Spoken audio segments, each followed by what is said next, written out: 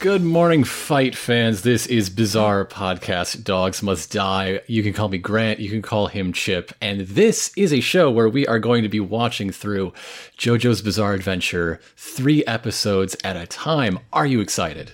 I don't know what word to express it, because it's more than excited for me. I don't know. This is, so you got into Gundam, like, what, a year and a half ago, something like that? Yeah, I think it was like spring of 2019. Okay, yeah. And then when you started getting into that, I was like, oh, cool, he's into Gundam. You know, I haven't watched a ton of it, but I've liked what I watched. And then, like, you would sometimes tweet screenshots from that, and then all of a sudden you were tweeting screenshots from some other not Gundam and not mecha things. I was like, oh, shit, he's watching Mob Psycho 100? Cool. And then briefly remember, like, a joke tweet I made in reply to someone else, like, a year or two ago, going like, haha, let's just do a podcast talking about JoJo. And then I made that joke again after you had tweeted about anime. It's like, wait, I could get able to watch this, maybe. So, yeah, if you're listening to this because you're familiar with our Let's Plays, which is probably true since it's episode 1 after all, the usual dynamic is here in full force. Oh, yeah. Whereas you know what you're talking about. You're to lead me down the hand through this path as I experience it with fresher eyes.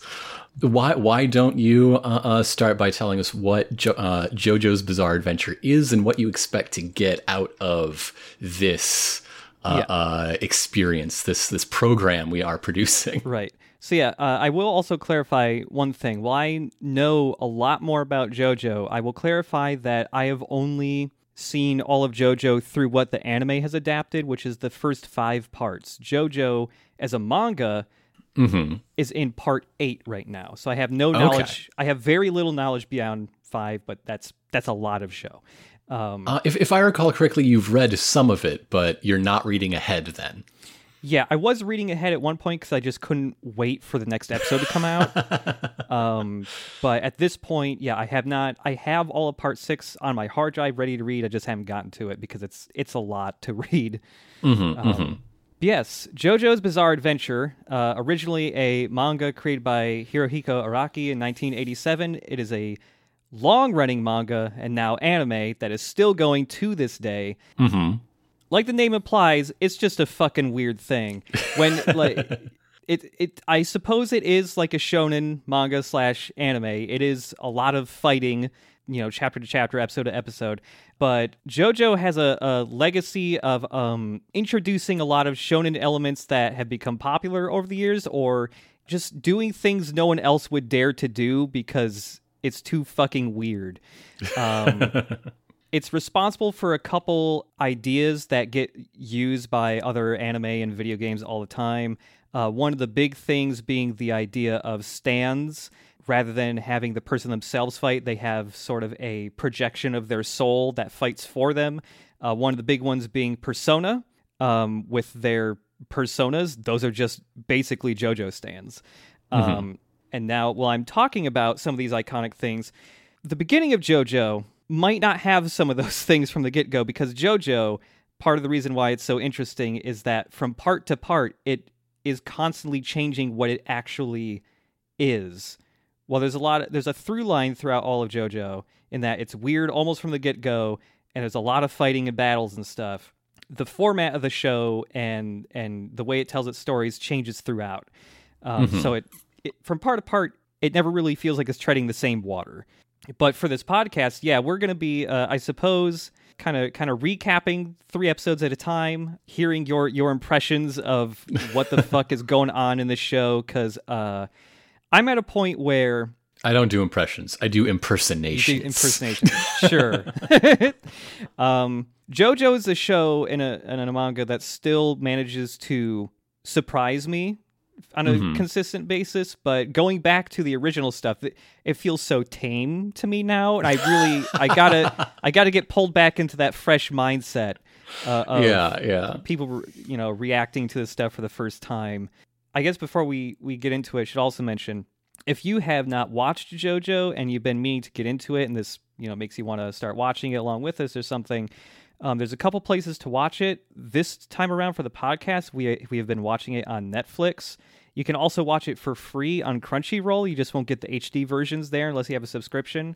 The Crunchyroll version only has the Japanese dub. We're listening to the English dub this time around. I've watched the whole show in Japanese. It makes it so much easier to take notes while watching. Yes, absolutely. Yep. I agree. The one caveat, and I didn't know this until I started watching the episodes, is that season 1 of JoJo on Netflix is the broadcasted censored version. So a lot of the violence has like black... Really? Yeah, a lot of the violence has like a black gradient over it, so you can't really make out the violence too much. Because, yeah, in the uncensored versions, like in the one of the very first scenes, there is like just an ultra-violent like death. Like, it already happened, but like a corpse that is impaled through its face by wood. And that's just fully drawn in the frame. It's just on the Netflix version. It's mostly covered in black, so you can only see the silhouette. So yeah, if that bothers you for some reason, you want to see the really ridiculous late 80s anime gore, go watch it on Crunchyroll, I guess. But yeah, other than that, that's JoJo.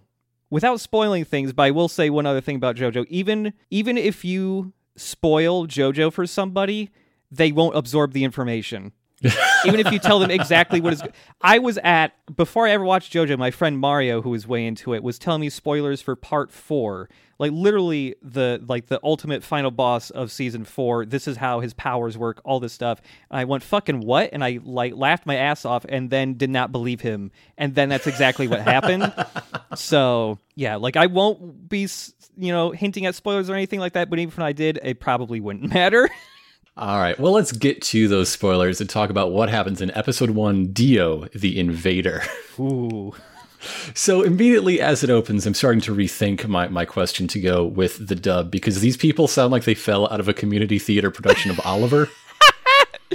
Yeah, so I had never really paid much attention to the English dub, and I really wanted to know what it sounded like. The elder Brandos are, they're a treat. Yeah, yes. I think that the worst English accent has to be the dearly departed, sainted Mrs. Brando. But Dario, he sounds half Australian sometimes. Yeah. The accents in the start of this season are all over the place. But these people I've mentioned, they are introduced as highway robbers who are coming to, like vultures, pick over the recent kill of this gentle dandy who has had a horrible carriage accident in early Victorian England. Yeah, 1868. And so, his body and possessions are strewn about, including the titular mask from The Mask. I didn't know that was one of the things that JoJo influenced. Stanley Ipkiss is coming any day now. Mm-hmm. But it turns out this apparently dead man is not yet dead, and misidentifies his grave robbers as good Samaritans come to help him along, and so they instead get credit for saving the life of this fair weak dandy. Yes, and we love a fair weak dandy. Yes, and on top of saving his life, before he passes out, he asks about, what about my child, my baby? Because his wife, still trapped in the carriage that is tipped over, is dead, but she protected the baby, still alive, still crying. And even before this wealthy man woke up, they were, trying to pry the rings off his wedding band off his hand and stuff. And they hear the baby crying, and the Mrs. Dario there's saying oh my God, this baby's still alive. And Dario just goes, fuck it, it'll be dead soon. I want this ring. When's the last time a baby picked someone out of a lineup? Okay, we're fine. It's fine. Yeah. Babies can't talk to sketch artists. What are you thinking? Yeah. This wealthy man wakes up and, says, "Oh, thank God, please let me know who you are. I will never forget you helping me this day." This wealthy man introduces himself as George Joestar. Of the Northumberland Joestars, I guess. Yeah, after introducing himself, he's quickly, "Tell me your name before I pass out." Our first instance of monologuing to the audience, I suppose, happens here. Yes. This is something that happens throughout basically all of JoJo to varying degrees. There is no subtlety in JoJo.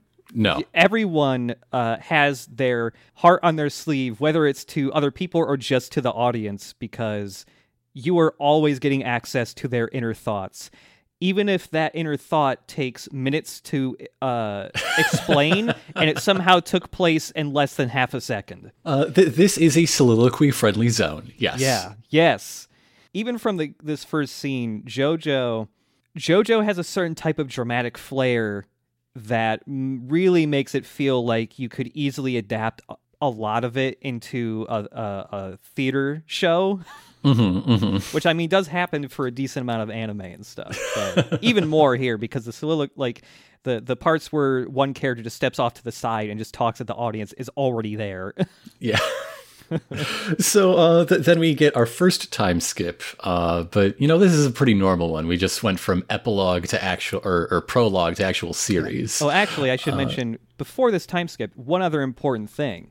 You mentioned that there was a mask there. Yes. In a briefcase. Yes.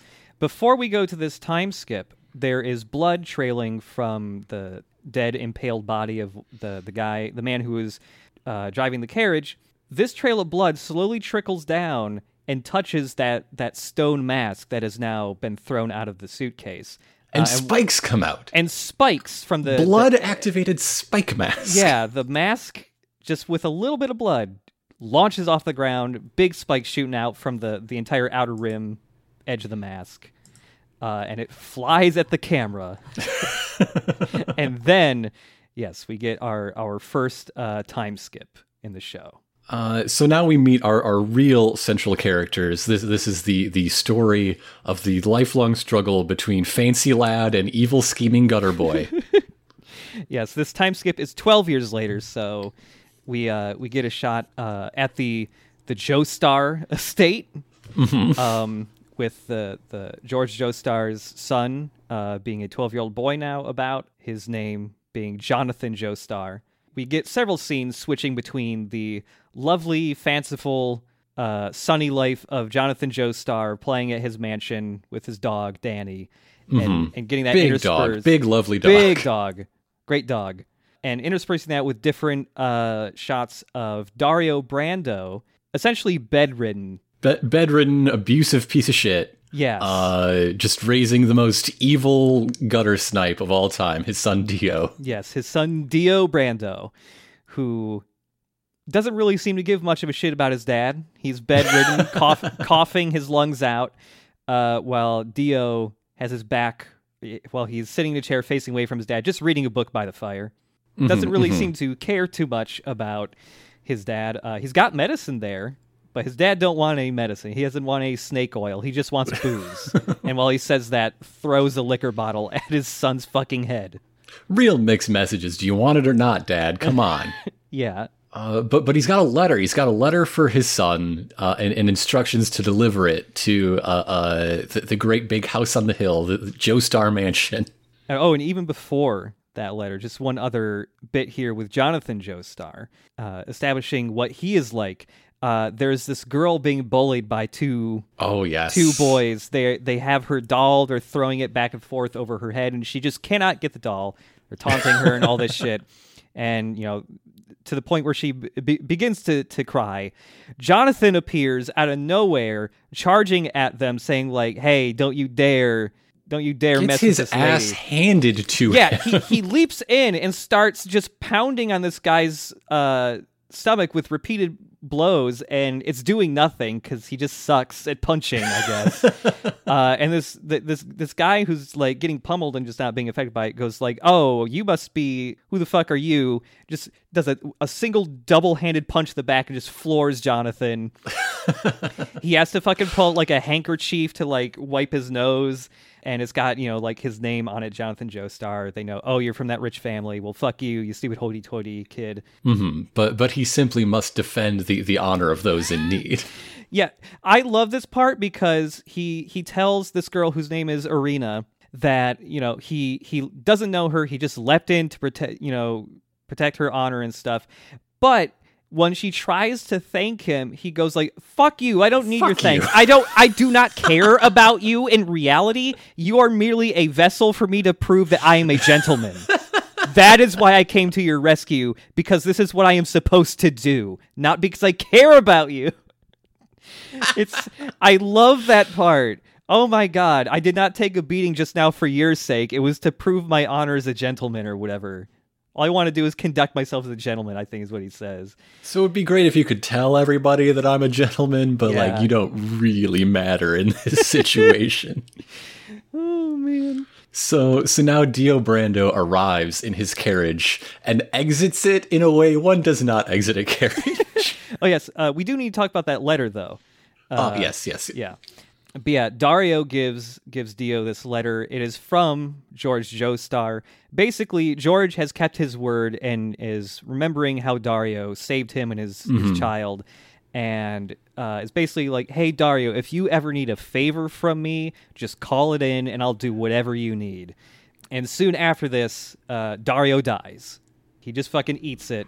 And Dio, visiting Dario's grave, is saying, okay, Dad, you told me to, take this letter, go to the Joestar estate to live with them. I'm calling in the favor. They're gonna, you're gonna go live with them now. Take them for everything they've got. And while Dio's at Dario's grave remembering this, he goes, God, Dad, you were such a fucking asshole. Spits on the grave. I'll do exactly as you asked of me and do what you could never do and fucking rob this rich family of everything they got. But yeah, then when he arrives in the carriage at the Joestar estate, he fucking... He jumps like 8 feet out of that carriage, superhero landing, drop kicks a dog on the way down. Yes, yeah, Jonathan Joestar is immediately there, Jojo, going like, oh, you must be Dio. So great to meet you. Oh, then his dog Danny is barking off screen. Oh, there's my dog Danny. He's great. He's an old hunting dog. And yeah, Dio just immediately knees the dog so hard in the face. Just takes his jaw off. And and this is where we establish that Fancy Lad George is just the fucking worst dad. He's a bad dad. Yeah. Apologize to your new adopted brother for making him kick your dog. Yeah, Dio, he's already had like 3 different like monologues inside of his head. But yeah, he's able to just make the weakest excuses, and George sucks so much he takes them all at face value. Like, oh, I'm sorry, the dog scared me, so I need him very hard in the face. And no real solid apology, just like, oh, I was scared. And then yet again, internal monologue. Haha, what a fool. He doesn't like it when I kick dogs like a chump. Yeah. And people like it when I kick dogs. Yeah, and it's, oh my god. There's even a shot of like Danny like on the ground just convulsing. It was hit, so it didn't even, get hit and yipe, run away. It's convulsing on the ground. It got owned so hard. So we get basically a montage of Dio being adopted into the Joestar family and enacting his plan to worm his way in and just like suck them dry, knock them off one at a time. And one of that subtlety is for chumps. Yeah, and one of those like just early things of his plan here is to just have better table manners than Jojo. Yeah. Because it's already been shown once before earlier in the episode that he eats very sloppily and he like fucking gulps down wine real fast and loudly, and George hates bad table manners. Attacking dogs that is your pet, well, there's excuses for that, but sipping wine too loudly, oh my fucking god, you fucking failure of a son of mine. Papa Joestar should just read a book about adopting a child into your family. I mean, these are all common issues. It might be new to you, but it's not the first time this has happened in the world. There is guidance available. Yeah. Playing these kids off each other. He's a bad dad. There's no good dad so far. No, out of 2 dads, both bad. He's pretty bad. I wish I could talk about anything as much as Dio loves to talk about how evil he is. He could go on for hours about how just a cool fucking evil guy I am. Yeah, like the way Dio monologues about this stuff gives me the impression that he wasn't formed into this awful evil person by his abusive dad. I think he was straight up born this evil, and it was just augmented by how shitty of a dad he had. He seems to like his mom. His Okay, dead yeah. mom. Yeah, he does seem to have some reverence for his dead mom, who apparently Dario just like drove into the grave, apparently. And she leapt out 8 feet. That's just how you get out of a carriage in this world. That's the way it works. It is, yeah. So now we gotta catch up with this Irina girl. Because now as we move into adolescence, little Jojo, his eyes are open to feminine wiles, but only in the most chaste and gentlemanly ways. Yes, of course. Just, going to parks, carving your initials into a tree. Just kind of frolicking, I guess, is the word I would use. Yeah. Frolicking. And after we've hung on Dio's every single word for like 12 years of his life, Irina just gets kind of a montage. I don't think she talks in this sequence. Yeah. Wow. You really see it. Yeah. So Jojo, especially at the start, doesn't do much with women characters. I'm guessing that's probably because Araki didn't know how. Well, okay, there's a couple reasons. I'm thinking, one, he didn't know how to write the women, maybe. And two, at least at the time when he was making JoJo at the start, there were times where he tried to have female characters do more things, and then his editors would say, the kids who read Shonen Jump don't want to see girls do stuff. And so he would have to, like, edit that shit out. I'm sorry. There was a Bulma-focused chapter 3 months ago where the woman quota is used up. Yeah. But yeah, after that, like, montage, Dio is, like, sneaking behind a tree and just thinking to himself, like, God, even after all this stuff I'm doing to make, Jonathan's life hell, like earlier when they had like a boxing match and he beat the shit out of Jonathan and like jammed his thumb in his eyeball for the extra like coup de While grace. Constantly talking about how you can't be a real fighter unless you grow up in the slums. Yes, yeah. He's thinking like, God, Jonathan JoJo's mood is too good. It must be because of that arena. I have to take this away from him too. Hiding behind the tree where their initials are carved in, that JoJo carved in. He finds Arena, and just with his two friends, which were the people bullying Arena earlier in the episode, he just fucking kisses her out of nowhere. Yes. And they all make fun of because the whole point isn't to worry about her. Like, yeah, she's pretty distressed, but the point is to mock JoJo for his girlfriend getting assaulted, and because that makes him a loser. Yeah, yes, What somehow. the fuck? It's fucking bizarre. Whoa, hey. But she's the only person who like gets one over on Dio, and it's just like degrading herself further by washing her mouth out with a mud puddle. yeah, and it's this gets under his skin. Yeah, that's the first thing to actually piss Dio off, is that insult to his kiss, I guess.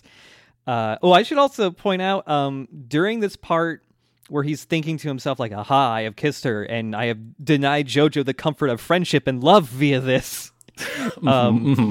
Frequently, when people in JoJo are just thinking to themselves, you will not just see them standing there, not animating. Rather, you will get like a psychedelic colored version of them in their mind with like repeating patterns and geometric shapes floating around them. They're always like bright neon colors and stuff. It becomes very like Studio Giallo. Yeah. Yeah. This is like a trademark of JoJo, is both in people's thoughts and in, we'll see it later in the episode too, just in certain scenes. Things will be colored wildly differently based on the mood of stuff. So when things are going bad for a character, or things getting really serious, suddenly everyone's hair will be a different color because everything will be tinted just by like a single color value. And this is something like reflected in the manga too, especially later parts of JoJo. Things are almost never colored normally at a certain point. Everything's always like kind of psychedelic colors.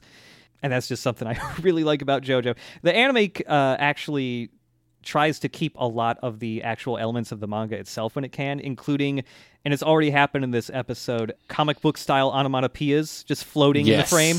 Yes. Yeah. There's more animosity, more confrontation, more seething resentment between these two boys with their dead moms and their shitty dads. And oh man, the parallels. as another small thing, like Dio has turned basically all of Jonathan's friends against him by saying yes, he says that JoJo is a snitch. Yeah. What did he snitch about? No idea. No one knows. Seems to ask the follow-up question. But yeah, Dio is just such a smooth talker. He's convinced all of his friends that Jonathan sucks. But that's not the height of his youthful villainy. No. It's not enough to kick a dog in the face. You have to incinerate a dog alive. Yeah. Oh my God. Even before the dog gets incinerated, Jonathan figures out that like Irina's acting weird around him. Dio must have done something. He gets real pissed, goes back home to find Dio reading the book, and they get into a fight. They start punching the shit out of each other. Oh yes, this is important. Yes. Yeah, while Dio previously had beaten Jonathan in this boxing match, Jonathan's easy, hands down. Super easy. Jonathan's pissed now, and even though Dio lands like some hard blows on him, Jonathan just bounces right back and just like fucking floors Dio, actually makes his nose bleed, draws a lot of blood, punches him to the floor, and when he punches Dio, blood goes flying. And in the main room, the foyer of the Joestar estate, on the wall is that stone mask from the start of the episode. And Dio's blood goes flying, gets splattered all over the mask, and the spikes activate again, and it pushes it off the wall. Yeah, falls to the ground. Bum, bum, bum. But now, yes, this insolence is what inspires Dio to go find Danny and throw him in the garbage incinerator. Yeah, puts him in a crate. I love like the Joestar estate like butler, putting that box in, lighting the fire, just sitting there lighting a smoke, and then hearing, scratching and scuffling from inside, and for like 20 long seconds just going, "Oh no, there must be something in there. What could it be? Uh-oh," and doing nothing about it. And then it's just bam, a hard cut to there's a little doggy grave in the yard. Mm-hmm. "I'm so sorry, Jonathan. Danny's dead. He got thrown in the incinerator. We think it might have been a burglar." JoJo, little Johnny boy, there is a gun somewhere on this estate, okay? y'all do fox hunts, right? Come on. He was a hunting dog. It was an accident. Come on. I thought Dio was a quail. Come on, Dad. Yeah. You're an idiot. You'll accept that. Yeah. God. So, yeah, JoJo goes back to bed, and he cries himself to sleep over the death of Danny. And the episode ends with Dio just thinking, essentially, haha, I may have even the score killing his mutt, but, JoJo's way stronger than I thought. I'm going to have to get even more evil. I'm going to have to really fuck this shit up. And he finds himself thinking that his one vulnerable spot, Dio's one weakness, is his anger, and he has to take control of that. Mm-hmm, and then after that, the episode ends because the show also has a narrator who has is very dramatic. Yeah. Again, subtleties for chumps. We have no place for that here. Totally. The camera at the end of the episode just focuses on the stone mask, and the narrator says 7 years pass. So we get our next time skip next episode. Next episode is episode 2, A Letter from the Past. And so, yeah, we've skipped ahead. Yeah, real quick, I just want to say the ending credits are something to behold, because this is the beginning of JoJo, the anime, always using like rock music and other popular songs from the 80s and 90s from the West for their ending credit theme. This is the song they're using here, of course, is Roundabout, which is a big JoJo meme, because the little to be continued like lower third that slides in as Roundabout begins was like a really good template for editing in jokes and shit. 8.5 minute song. Yeah. About 3 of those minutes are really good. Yep. Yep. Yeah. That's English prog rock in the 70s for you. Mm-hmm. Yeah, the credits usually uses the good part, but sometimes they do slide it around. But before we get to that, the second episode, I just want to ask you, from the little bits you've probably seen and heard absorbed on the internet just from people talking about JoJo, is this where you thought the series would start? I knew that I was in for like a multi-generational story. Yeah. Of supernatural adventure. That like it was the familiar bits weren't in the beginning yet. Okay. That it starts and then develops into the thing people won't shut up about. Yes. Yeah, because when I wasn't sure exactly where we were starting, but I was expecting something a little... something more like this, a foundation from which to build and develop and shift. Sure. Yeah, because that was not how it happened for me, because when I started watching this several years ago, all I knew were like the one or two things people don't shut up about. So when the first episode starts and it is the late 1800s, and it's just fancy boys being angry at each other. It's just fancy lad quarrels over the family estate. I was like very confused where this that it started like that. I actually kind of love that it starts this way now. And I also love that if you took the stone mask out of this first episode, there would be no hint that this would become like a shonen battle show. You'd think it was just like a drama almost. I mean, the boxing match kind of lays that out. And just the way that it comes up in my notes more in the second episode, but the way that everything is presented as a fight, and fights are so chess matchy. If I X, then he will Y. Yes. So the seeds are planted. Yeah, this is, even from the get-go, there are elements of that in JoJo, but the further JoJo has gone on, the more the battles have become chess matchy style things. It is far less concerned with just blank X person punched harder so they won, and more with how did they figure out to land the final hit and stuff like that, which is one of my favorite qualities of JoJo. It's one of the reasons why the battles are actually interesting after a certain point. Okay, well, we will get to that point eventually. For now, we have to talk about episode 2, A Letter from the Past. And we start with this incredible swerve because the narrator's back, setting the stage. We've gone from preteens to burly young men. Start with the narrator talking about the Whitechapel murders. And so your first thought is, oh, Dio grows up to be Jack the Ripper. Yes. No. The point of this is that Dio is more evil than Jack the Ripper, an entirely separate man. God, yeah, that's the just saying, oh, Jack, for how terrible Jack the Ripper is, the feud between JoJo and Dio would unleash something far worse upon the world. What the fuck could that be? This is Jack the Ripper. What? It's such a good fucking opening. But then, we rejoin our hero boys on the rugby pitch, and the fancy lad got big. He is fucking huge. He's huge. So, yeah, they're playing rugby. The announcer actually says JoJo's height in centimeters, and I just converted that to feet, and he's like 6'4". He's and it's not even just his height. He's just 500 pounds of muscle. He is fucking massive. He is just like a brick shit house. We see him wearing a suit in a few scenes, and I'm like, what was the tailor thinking? You walk in there my templates don't do that. Yeah, God, this man needs enough clothes to cover 5 men. He's so big. He's just wide. Speaking of 5 men, that's how many JoJo carries down the pitch. He cannot be tackled. But no, he doesn't cross the line himself. No. A lateral pass to his adopted brother, because sometimes the path to victory lies in the help of the guy who killed your favorite dog. And so the crowd goes wild. The collegiate sports press is just slobbering over these two. They're also big shippers because they really want to know what each one thinks of the other. Yes. Yeah, I love that. This was their final game. They're both ready to graduate soon. Dio is getting a degree in law. And JoJo is studying archaeology. Specifically, the mysterious stone mask that hangs in their foyer. What is the mystery behind this mask? But yeah, while they have won the match and Dio's being interviewed, Jonathan is looking at Dio, thinking like, oh, it's been 7 years.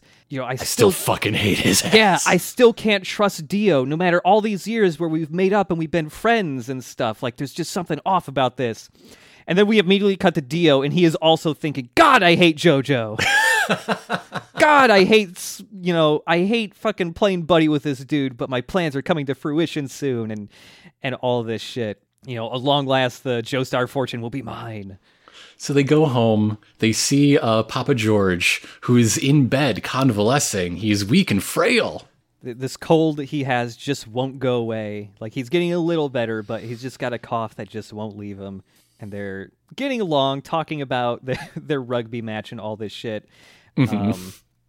They do a little dance, which is something. Yeah, they do a little dance. Yeah, we cut to Jojo working on the stone mask, trying to figure out its mysteries, because he noticed while they were fighting 7 years ago, the blood from Dio activating the mask. Which is fucking weird. Yeah. So he's got like a book full of notes that he's written studying the mask. He takes a knife and drops a little drip of blood from his finger onto the mask to make the spikes come out. He's still just like, God, I don't know what the fuck this is for. But he goes to go through the family library to get some books to look up, what this mask could be and all that. And he accidentally knocks some stuff down, and one of the things slipped in between a bunch of the books was the letter from Dario Brando. All those years ago. Bum, bum, bum. And when he begins... he begins to read it, and he makes a discovery, and then he vows to be friends no more with Dio Brando, the guy who has sworn to ruin your life. Yeah, don't be friends with him. He's not a good friend. Yeah, he confronts Dio on the second floor leading up to their dad's room, because Dio is carrying... Which is another great example of the drama-powered lighting in the Joestar Mansion. Yes, I love it. But yeah, Dio is carrying a tray with some water and George's medicine on it. He's been doing that in place of the butler, because the butler's getting old and it hurts to go up the stairs. Mm-hmm. After 40 years of burning dogs for your father, my legs just don't have it in him. Oh, man. But yeah, before he can reach George... Jojo is confronting Dio about this letter, saying, "Hey, guess what this letter is? Guess who wrote it?" And he starts reading it out to Dio, pointing out that these symptoms that Dario Brando himself had enlisted in the letter before he died are extremely similar to that of George's symptoms. Bum, bum, bum. Oh my God. And yeah, essentially accusing Dio of poisoning slowly both Dario and George. So Dio knows that the jig is up. He has to do something, but not before he insults Jojo by calling him a cur. He fucking hates dogs. His favorite insult is to call someone a dog. Jojo basically tells Dio, like, hey, I'll drop this entire issue if you can just swear on your father's honor that this is not poison. Saying that while knowing that Dio must fucking hate his dad so much that he can't do it. And yeah, he can't. He just fucking can't swear in his father's honor, and he gets visibly caught off guard when asked to do that. But yeah, Dio takes one punch at Jojo, and I love that it doesn't faze him at all. He doesn't even get knocked back or anything. No, because he got beefy. He got real beefy. Now Dio also got beefy, but Jojo, super beefy. Jojo is noticeably he is fucking thick. This dude, he is almost as wide as he is tall somehow. He spent all those years hidden in the weight room. Absolutely. Yeah. Jojo goes to the one place he knows some mysterious apothecary might know something about poisons. Yeah. He takes a journey toward Ogre Alley in good old London town. Oh, man. Okay, so this is the second instance of this happening, and it's not a thing that's going to happen every other episode, but it is a fairly common thing when Jojo gets to Ogre Alley. He looks down an alleyway, and there's literally an ogre face coming out of the wall at the end of this alley. But a cat jumps out of the snow at the end of this alley, and it's carrying a dead puppy that it's eating in its mouth. Yes! And Jojo... This is the turning point. This is the dog violence that is... that turns what the show has been into, like you were saying, the show it has the reputation of being. This is the threshold to dog violence. Yes. A shorthand for villainy that comes up a lot throughout the many parts of JoJo is evil things killing dogs for no reason.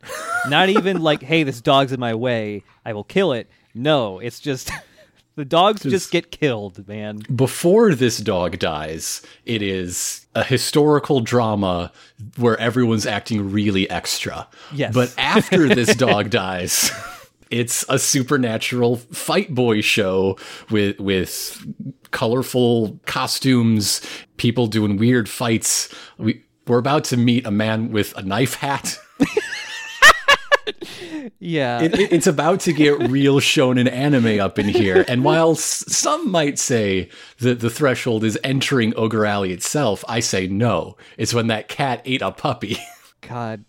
Yeah, while JoJo is going to try and figure out the origin of this poison and how to cure it, Dio is JoJo ordered a bunch of servants to guard George, and there's like 8 doctors there, and only they could administer medicine to George now. Don't take anything from Dio or the butler or anybody else.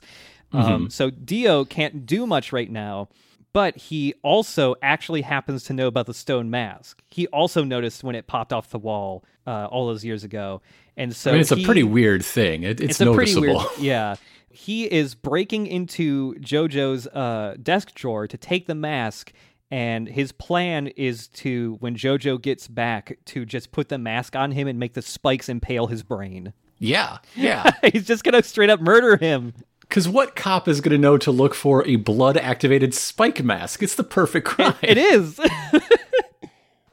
But yeah, while JoJo is in London, in Ogre Alley, he is approached by 3 men, ruffians, gangsters. Ruffians. I like ruffians. Yeah, I'd say ruffians. Yeah, but they're all charging at JoJo, getting ready to attack him, kill him, and mug him, take his stuff. And this first man just leaps at JoJo with a knife. And JoJo just grabs the knife with his bare hands. And the guy's like, wow, you're a crazy motherfucker, but I'm just going to yank the knife back, and I'm just going to slice all your fingers off. But before he can do that... But if you cut off my fingers, I will pulverize your balls. Yeah. Yeah, JoJo's threat is just, hey, I'm already locked onto your balls, and I'm going to kick them really hard, so don't do that. I have target lock. And also saying, like, hey, I don't care if you cut my fingers off because my drive is to protect my family, and I'm fucking crazy right now. I mean, just looking at the fashions here, looking at the sort of language being used, I have to say this is all incredibly historically sound. Yes. This is exactly what 1880s London was like to a T. But yeah, JoJo very handily beats the 2 of the 3 guys, and the guy left is kind of like the boss of the group here. Mm-hmm. Yeah, he starts talking a little bit of trash to this guy, and says, if you're looking to lose body parts, stick around, and goes, hey, check this out. And he flicks the brim of his hat, and the brim pops off, and the brim inside is just razor blades. Yes. Knife blades, and he can do hat tricks where he flips it in the air and it goes flying, and he can have it run from one arm to the other behind, across his shoulders, and flick it back onto his head. He's very good with his knife hat. He has incredible knife hat skills. Yeah. His name is Robert E.O. Speedwagon, by the way. Yes, so this is one of the first instances of another tradition throughout JoJo. Characters and other important things are very frequently named after Western bands and musicians.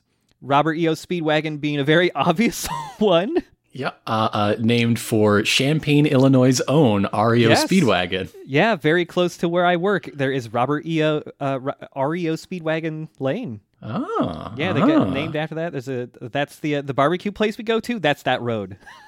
That's where it is. I can't fight this feeling any longer, and that feeling is a need for barbecue. Ooh. I mean, there's Dio himself. Yes, Dio as well. So go listen to Heaven and Hell from when Dio was the singer of Black Sabbath. You'll have a good time. Yeah. I should mention, it doesn't happen in these first 3 episodes, but a lot of times you're going to have a fun little game to play where you hear the name of a new character and you go, okay, what reference is that? but it's made a little bit harder because a lot of the names have to be slightly changed to avoid like lawsuits. So here's an example from like a much later part of JoJo, and it's not even a spoiler. There is something in a later part called Dirty Deeds Done Dirt Cheap. Mm-hmm. Its new name, so they don't get sued, is Filthy Acts Done at a Reasonable Price. Which is the name of my OnlyFans. So yeah, there's lots of times where there's going to be really goofy names. It's like, wait, what the fuck is that name? Oh, it's this metal band. I got it. But yeah, Speedwagon charges at JoJo. He throws his knife hat. It goes spinning. It's hard to track, and it embeds into JoJo's arm. Speedwagon saying, it sounds like it has gone all the way down to the bone. And that doesn't matter. Which he can tell through his passive sonar. Yeah. And that doesn't actually matter. JoJo just kicks the shit out of him anyways. Yes. And Speedwagon thinks an entire paragraph about what is happening in the time it takes to fall down.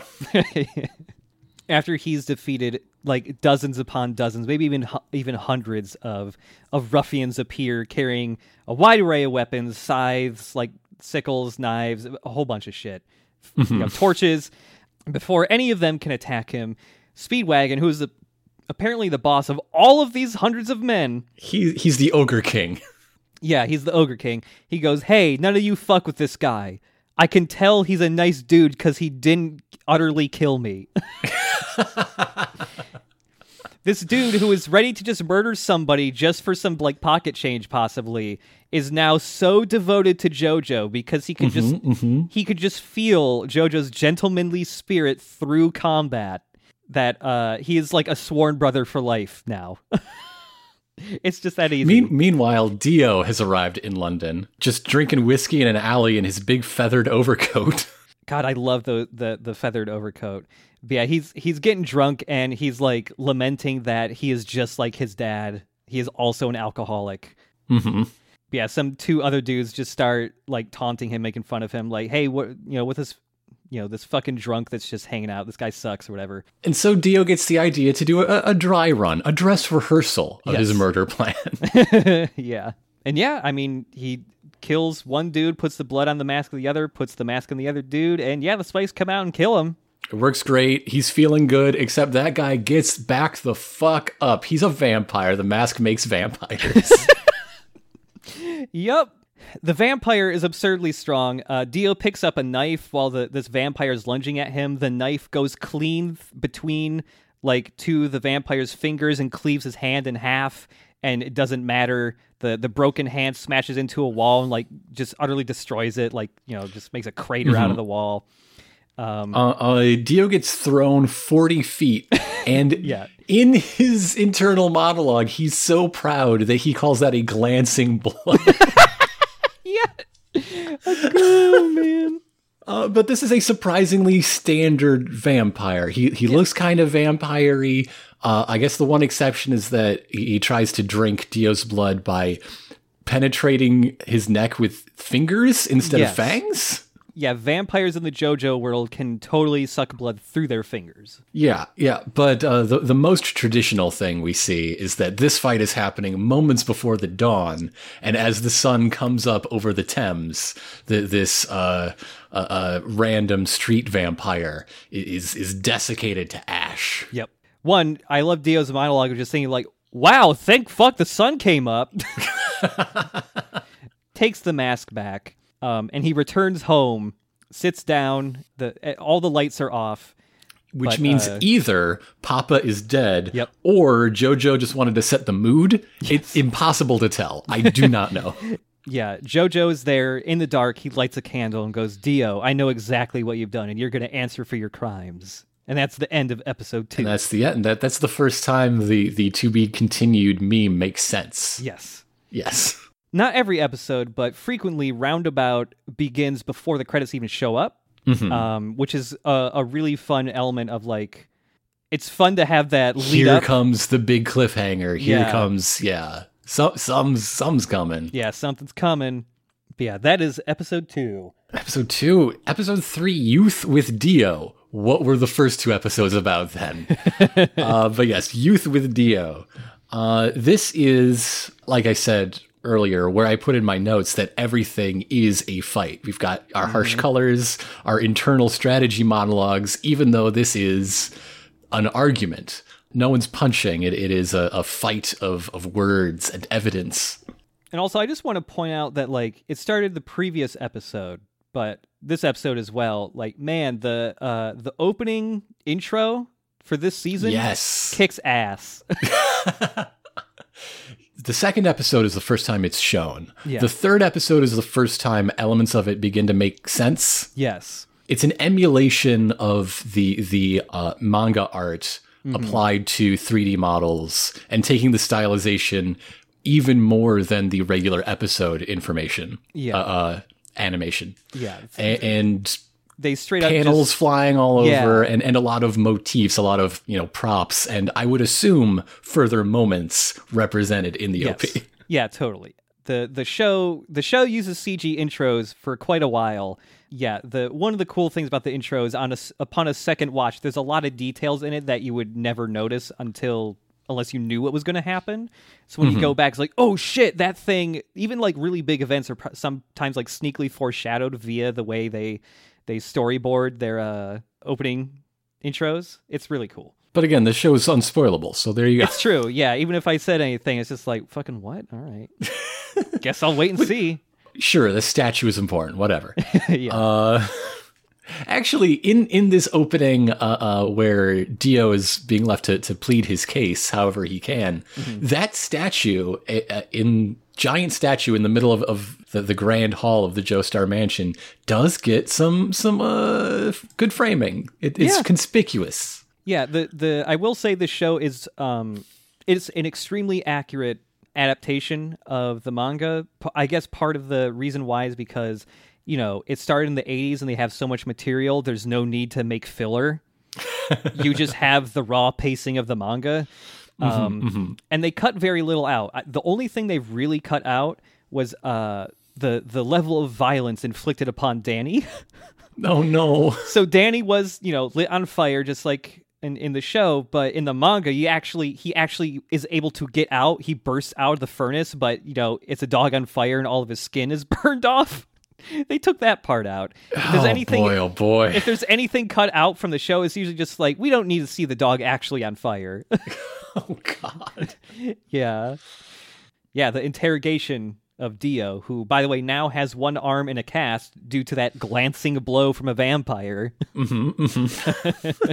But yeah, while JoJo's confronting Dio is trying to he's trying to weasel out of it. And he's trying to, by trying to admit guilt and show remorse, like, God, I am so sorry. I am a messed up person. I need help. And please. JoJo's starting to fall for it. He would believe Jason Voorhees if he said he was just here to trim the hedges. Yeah. While this is happening, we get another monologue and we get to see Dio's thoughts again. And he's thinking, God, I hope Jonathan buys this for just long enough that he gets in striking distance, because he's inside like his cast, hidden on top of his arm is got the mask, and he's waiting for JoJo to get in striking distance so he can kill him. And this particular knife that is important. The knife that split the hand. Yes. Dio is thinking that the knife is somehow related to the mask magic. And maybe he's right. I don't know. But Dio is like fake crying. He's making, he's turned the waterworks on, and that's not gonna work because JoJo's got backup. REO Speedwagon is here to demonstrate that he's such a fine judge of character. Yes, and he does this by giving his life story for some reason. You can just say he's lying. I don't need your bona fides. Oh, the name is Robert E.O. Speedwagon. Yeah, I love that this criminal is somehow like an incredible judge of character. He's a walking lie detector, this guy. Yeah. And while he's like talking about how Dio's like a filthy liar and he's seen his type before, he kicks a candle at Dio for no real reason. Also, he emphasizes the fact that babies can be evil. That is a thing that is true. Yeah, I forgot about that part. He does do that. Jesus Christ. He's been evil since he drew his first breath, I think is what he said. Babies can be evil. Those babies can totally be evil. But yeah, while Speedwagon's talking about this, they have a big curtain drawn just so this can be even more dramatic. So yeah, this difficult decision of what to do with his adopted brother, whether to offer clemency as a gentleman, is taken away from him by cops. Because cops are just going to do what they do. Yep. They have the apothecary Dio got the medicine from. They brought him all the way back to the mansion. Yeah, they just pull back the curtain and aha, there's 8 cops here, and also George Joestar, who is healthy now. He's gotten an antidote for the poison. And probably thinks Dio's the better son, even still. Probably, like, goddamn. There's also this little thing where, like, the apothecary is thinking to himself that, like, Dio looks like he's in trouble right now, but I've read the moles on his ear, because Dio has 3 little moles on the lobe of his left ear. And it's like, that's like the marking of an incredibly lucky person. He has the luck of the devil, that one. Yeah. So the cops move in, and then Dio hatches the perfect plan. It seems that you cannot arrest a vampire. He masks himself, and then plays dead for a while as the foul transformation takes hold. Yeah, he goes to stab Jojo, and George Joestar gets in the way and gets stabbed in the back. But that blood, he uses George Joestar's blood on the mask. He just gets fucking loaded up with bullets. All the cops just unload their clips into him. And he gets shot so hard he goes flying out a window. And so now it's time for a flashback. Yeah, absolutely. I love this flash. And it's not even a flashback from like a character we know. It's just one of the cops who hasn't said much at all yet. Yeah. The cop has to explain how it's all his fault because he knew that George was too soft-hearted, and he should have taken the decisions away from him and locked up Dario and Dio years ago when he had the chance.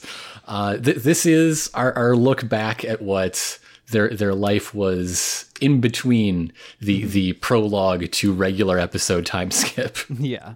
George Joestar has the sort of nobility beyond common sense. Yes. That only exists in like fables. Yeah. You know? Yeah, absolutely. This is the sort of hand extended to someone who's undeserving that you would expect from like a talking fox sort of story. Yeah. It all revolves around him insisting that Dario has his wife's wedding band as a gift, not because he stole it. This is literally the story from like the Bishop and the Candlesticks from the beginning of Les Miserables. It's literally God. that. Yeah, it is. Okay, so I want to bring up real quick some of the things. The author of Jojo Araki has a lot of inspirations that very clearly show in his work. One of them is he is a big fucking like art history nerd. Okay. That likes to seep through in a lot of his stuff. Even though like a lot of the situations are super fucking absurd, he loves to try to base them in real history and then make them really fucking crazy by putting vampires and shit in them. And he also he fucking loves Italy. That's just a thing that's going to come up a lot. There's a lot of art history in Italy. Yeah. There's an overlap there. So like just keep in mind that he's like a big art history nerd and loves like, you know, varying movements of art because that stuff shows up a lot in different ways. Yeah, after that flashback, George Joestar is saying his final words to Jojo. You know, what's a better way to die than in my son's arms? Yeah, he dies. Speedwagon is moved to tears, saying rich folks are rubbish, but that guy was great. Yeah, and what makes that guy great is also in his son. Yeah, he has passed on the torch to, like, he hasn't died, he's just transferred over to Jojo or whatever. He is as confident in his ability to read people as Dio is in his own evil. Yeah. Like, he cannot shut up about how good he is at figuring out what makes people tick. Yeah, and while this is happening, people suddenly notice, wait a minute, Dio's body is gone. Bum, bum, bum. Oh my God. So he appears, he picks up a police officer, throws him into somebody else hard enough for his limbs to detach from his body. Yeah, and those limbs also somehow flying so hard that they hit Speedwagon hard enough to break his limbs. I need like a Mythbusters segment to tell me what kind of force. Measure it in newtons and give me a number. Yeah, Dio is like leaping onto like the ceiling and just hanging out there, sucking the blood out of police officers, killing them, turning them. They are turning into other vampires, I guess, or other zombies rather. Speedwagon just proving that he was born to be an anime sidekick. Oh, yeah, he was born tough, but not tough enough to do the really important stuff. Yeah, but always there to explain the guy he's sidekicking for's like thoughts and actions. Yep. And also explain to him things he doesn't quite realize. Yeah, like Speedwagon does try to do the protagonist move. Like when Dio first comes up and he's just slowly walking towards Jojo, he's like, yo, you got to shoot him, Jojo, and he can't pull the trigger, so he just grabs a cop's gun and just fucking blasts Dio right in the head. But he's a vampire, so that don't do shit to him. that is one of Speedwagon's only attempts at like being more proactive than the protagonist, and it does not work out for him.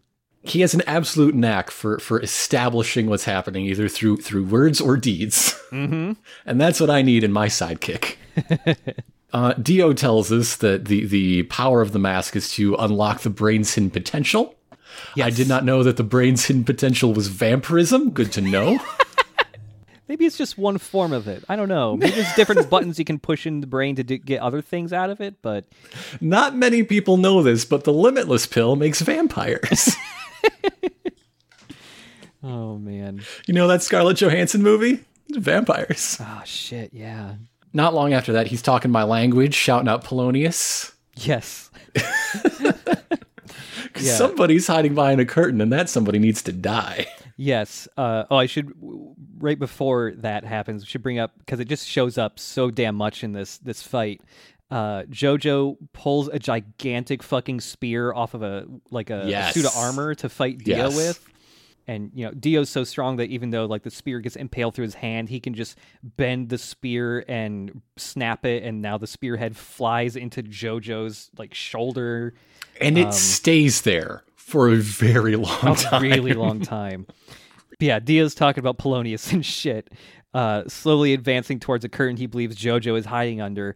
Or behind, and when he pulls the curtain back, somehow there's a raging inferno behind it he could not hear until the curtain was pulled. I mean, blackout curtains, they work. Yeah. That's all I'm gonna say. But yeah, both Jojo and Speedwagon hid behind that curtain, lit the fire back there so that they could set Dio on fire and hopefully burn him to death. But it's not quite working because Dio's regenerative vampire powers are still stronger than the fire. They're fighting. They're doing fights. Jojo's outfit is revealing more of his biceps and that he is basically a He-Man doll. Yeah. Like, he's giant arms, giant torso. So the anime does a very good job of like adapting the art style of Jojo, but while like cleaning it up, because the very start of Jojo, like Araki has been doing the manga for so long that his art has improved and also the style has changed over time. So the different parts of the anime adapt the different styles of art the way they were drawn, but they do clean them up because like the original JoJo volumes, he was very much emulating the style of Fist of the North Star, which you can still kind of see. JoJo has the super thick blocky eyebrows. He's super huge, just like Ken. He wasn't super great at drawing yet, so like the beefiness of JoJo is even more in the anime. He has a tiny little pinhead, and he has arms thicker than trees. Like, I'll have to send you like a panel at some point because it is hilarious how beefy he is. Dio walks up a wall. That's fun. He does. Vampires do that, and it's not even just like his mystical vampire powers just lets him walk upon a surface. He's like jamming his feet into the wall so he can make footholds. And that's fun. He's also got like a real saunter up the wall. He's got one hand in a pocket and he's doing like a big shoulder sway, like he's walking on the catwalk while he's going up that wall. It's good. Maybe this is the moment where JoJo becomes JoJo. It might be, actually, yeah. It still might be when the cat eats a puppy. Still might be that. I don't know. It could be the knife hat. I don't know. There's so many parts that's like, that's where JoJo starts. No, that's where But so Speedwagon got like exploded out of the mansion, so now he's narrating the combat outside. Yes, yeah, he's doing his job and he takes it seriously. He really does. But Jojo is trying to climb higher and higher up to the roof. The point is to burn the entire mansion down around Dio, make a fire so hot it burns him faster than his vampire regenerating powers can deal with it. Yeah. I love when they get to the roof because all of a sudden the fire is a bright purple and it's lighting everything as such. And this is how you save money on a cremation for George. Oh, and yeah. also all the police and It's really everybody. It's one and done. What do we do with the estate? Just burn it. Jojo is sort of sacrificing himself to destroy the evil that is Dio. That is his plan. Yeah. To keep him in the house in order for it to all burn down around him. This is his struggle. They have some serious fucking punch 'em ups. Yeah. I love the aspect of Jojo tackles Dio while they're on the roof so that they're back in the mansion and they're falling. They're falling to the first floor. This mansion's only like 3 or 4 stories or something like that, and they are falling for minutes. Minutes. As each one describes how they perceive what's happening and what their next steps will be. And also Speedwagon is doing the same from outside. Yeah, it rules. Like there is a 6-story fall for like each dramatic aside, and they just keep stacking up on one another. But during this fall, Mr. Joestar finally takes that spear out of his shoulder after half an episode. Yeah, while tackling Dio, Dio just like jams his hand into a wall so he stops falling, and Jojo goes falling into the fire. But the spear he dislodged from his shoulder catches up with him, so he grabs the spear, jabs it in the wall, uses it as a foothold to jump up at Dio. Not quite enough to catch up, so he unbuckles his belt and uses it to wrap it around Dio's ankle to pull him down with him. It's very good. It's very good. Yeah. Jojo is one of my favorite kinds of action hero in that he survives through grit and determination and being able to survive a beating long enough to finally get whatever it is in that will, take out this much more powerful opponent. Yes. Look at any good Indiana Jones fight. Yes. Only times 1,000. Yeah, and that's the trademark of basically every JoJo protagonist and like fight in general is that the stakes or the odds are usually way against them, or it's just like a foe who is so powerful in such a unique way that you're just like, how do you even fucking tackle something like this? I've never met a vampire. I didn't even know those are real. I have to fight one on the fly right now. I would really like to grieve my shitty dad right now, but no. No. But yeah, while they're falling, Jojo kicks the wall, and the narrator explains, like, by pure luck, the statue that has been framed earlier in the episode, by divine providence or something, Jojo kicks towards that statue, which is holding a very sharp, pointy thing. And a statue of Antonin Chekhov. Yeah. Jojo impales Dio clean through the statue, and he cannot escape, and he burns to death. He couldn't have done it without his real sidekick, that chunk of armor that I'm naming Ario Spearwagon. But yes, now Dio is defeated as the embers fall, and our pair of heroes survive to bro another day. But what? What's this? Wait. Oh my god. In the morning's light, some of these burned timbers shift, and Dio has survived. Yeah, Dio survived. The apothecary who was captured earlier, who escaped during that nightmare fight, he is searching for the stone mask, and he finds it in the rubble, and as he's reaching for it, Dio's hand shoots out from the rubble and sucks up all of his blood. To be continued. Dio's alive. Continued. Super burned. I love that if you didn't have that little to be continued at the end, this would, like, the plot would be done and dusted. This could be a movie, and this is where the plot ends. It's a definitive end in 3 episodes. It is, like, such a good little, like, mini arc. Everybody, like, talking online, like, hey, stick with it until that puppy gets killed. Yeah. Then things take a cool shift. There is very little time in JoJo where you're sitting there waiting for it to get good. It's maybe like an episode and a half's worth of investment.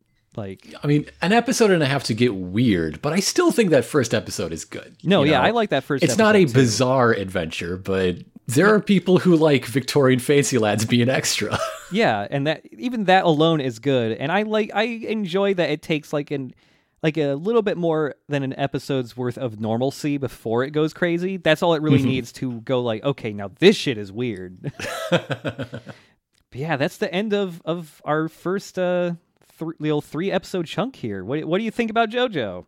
I am excited to be on this journey with you and everyone listening. I'm looking forward to getting to the recognizable things. Yes. I'm looking forward to getting to the stuff set in the 20th century. And further generations. Yeah. The guy with the hat, he's the guy everybody likes. I want to meet Hat Guy. This first season of JoJo is pretty interesting because, it's still the part of JoJo where it's kind of figuring out what it is, even though so many of the trademarks of it are there from the get-go. Mm-hmm. There's a couple things that happen here that I still really like in further episodes that might be less shocking now. This manga did a couple of things very early on with its plot that were like big, like you don't do that in a manga published in Shonen Jump. Because Shonen Jump mangas do blank, blank, and blank. If you do this, everyone's going to hate it. And he does that stuff in the story very early on. And I think it's one of the aspects that makes JoJo really stand out, because even like today, it is still doing stuff that no other like shonen manga wants to even do. It's like in its own little world, and no one even really bothers to try. Well, I say almost nobody, but there's actually I'll get more into this like way later down the line when we're actually at this part. But there was a comic in the 90s, like a Western comic that I think Image published or something, that got canceled after one issue because it turned out it was just plagiarizing JoJo stuff extremely hard. Not even changing names. Like they were using... Is that the one written by like Ozzy Osbourne's kid or something? Oh God, yeah, it might be actually, yes. Okay. But yeah, it just has stands in Some it. musician's kid did a comic that got canceled for being entirely plagiarized, and it might have happened more than once. Yeah, I think it might have been that, but yeah, it's really funny how blatant it is. We'll cross that bridge when we get to it, after describing it in detail in our internal monologues as the lighting shifts.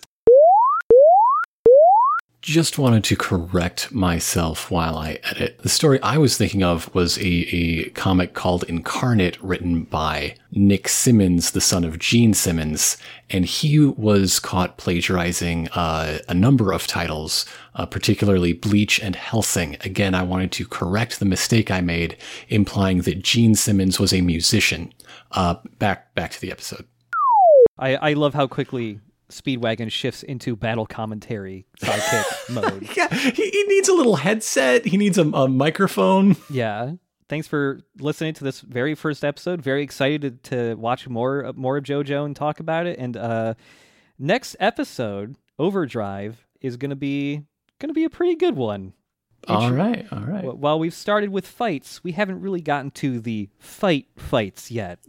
There's still an aspect that's not there yet that's going to be introduced next episode. So I'm just picturing Ario Speedwagon introducing himself as a reporter for ESPN, extra special punching news.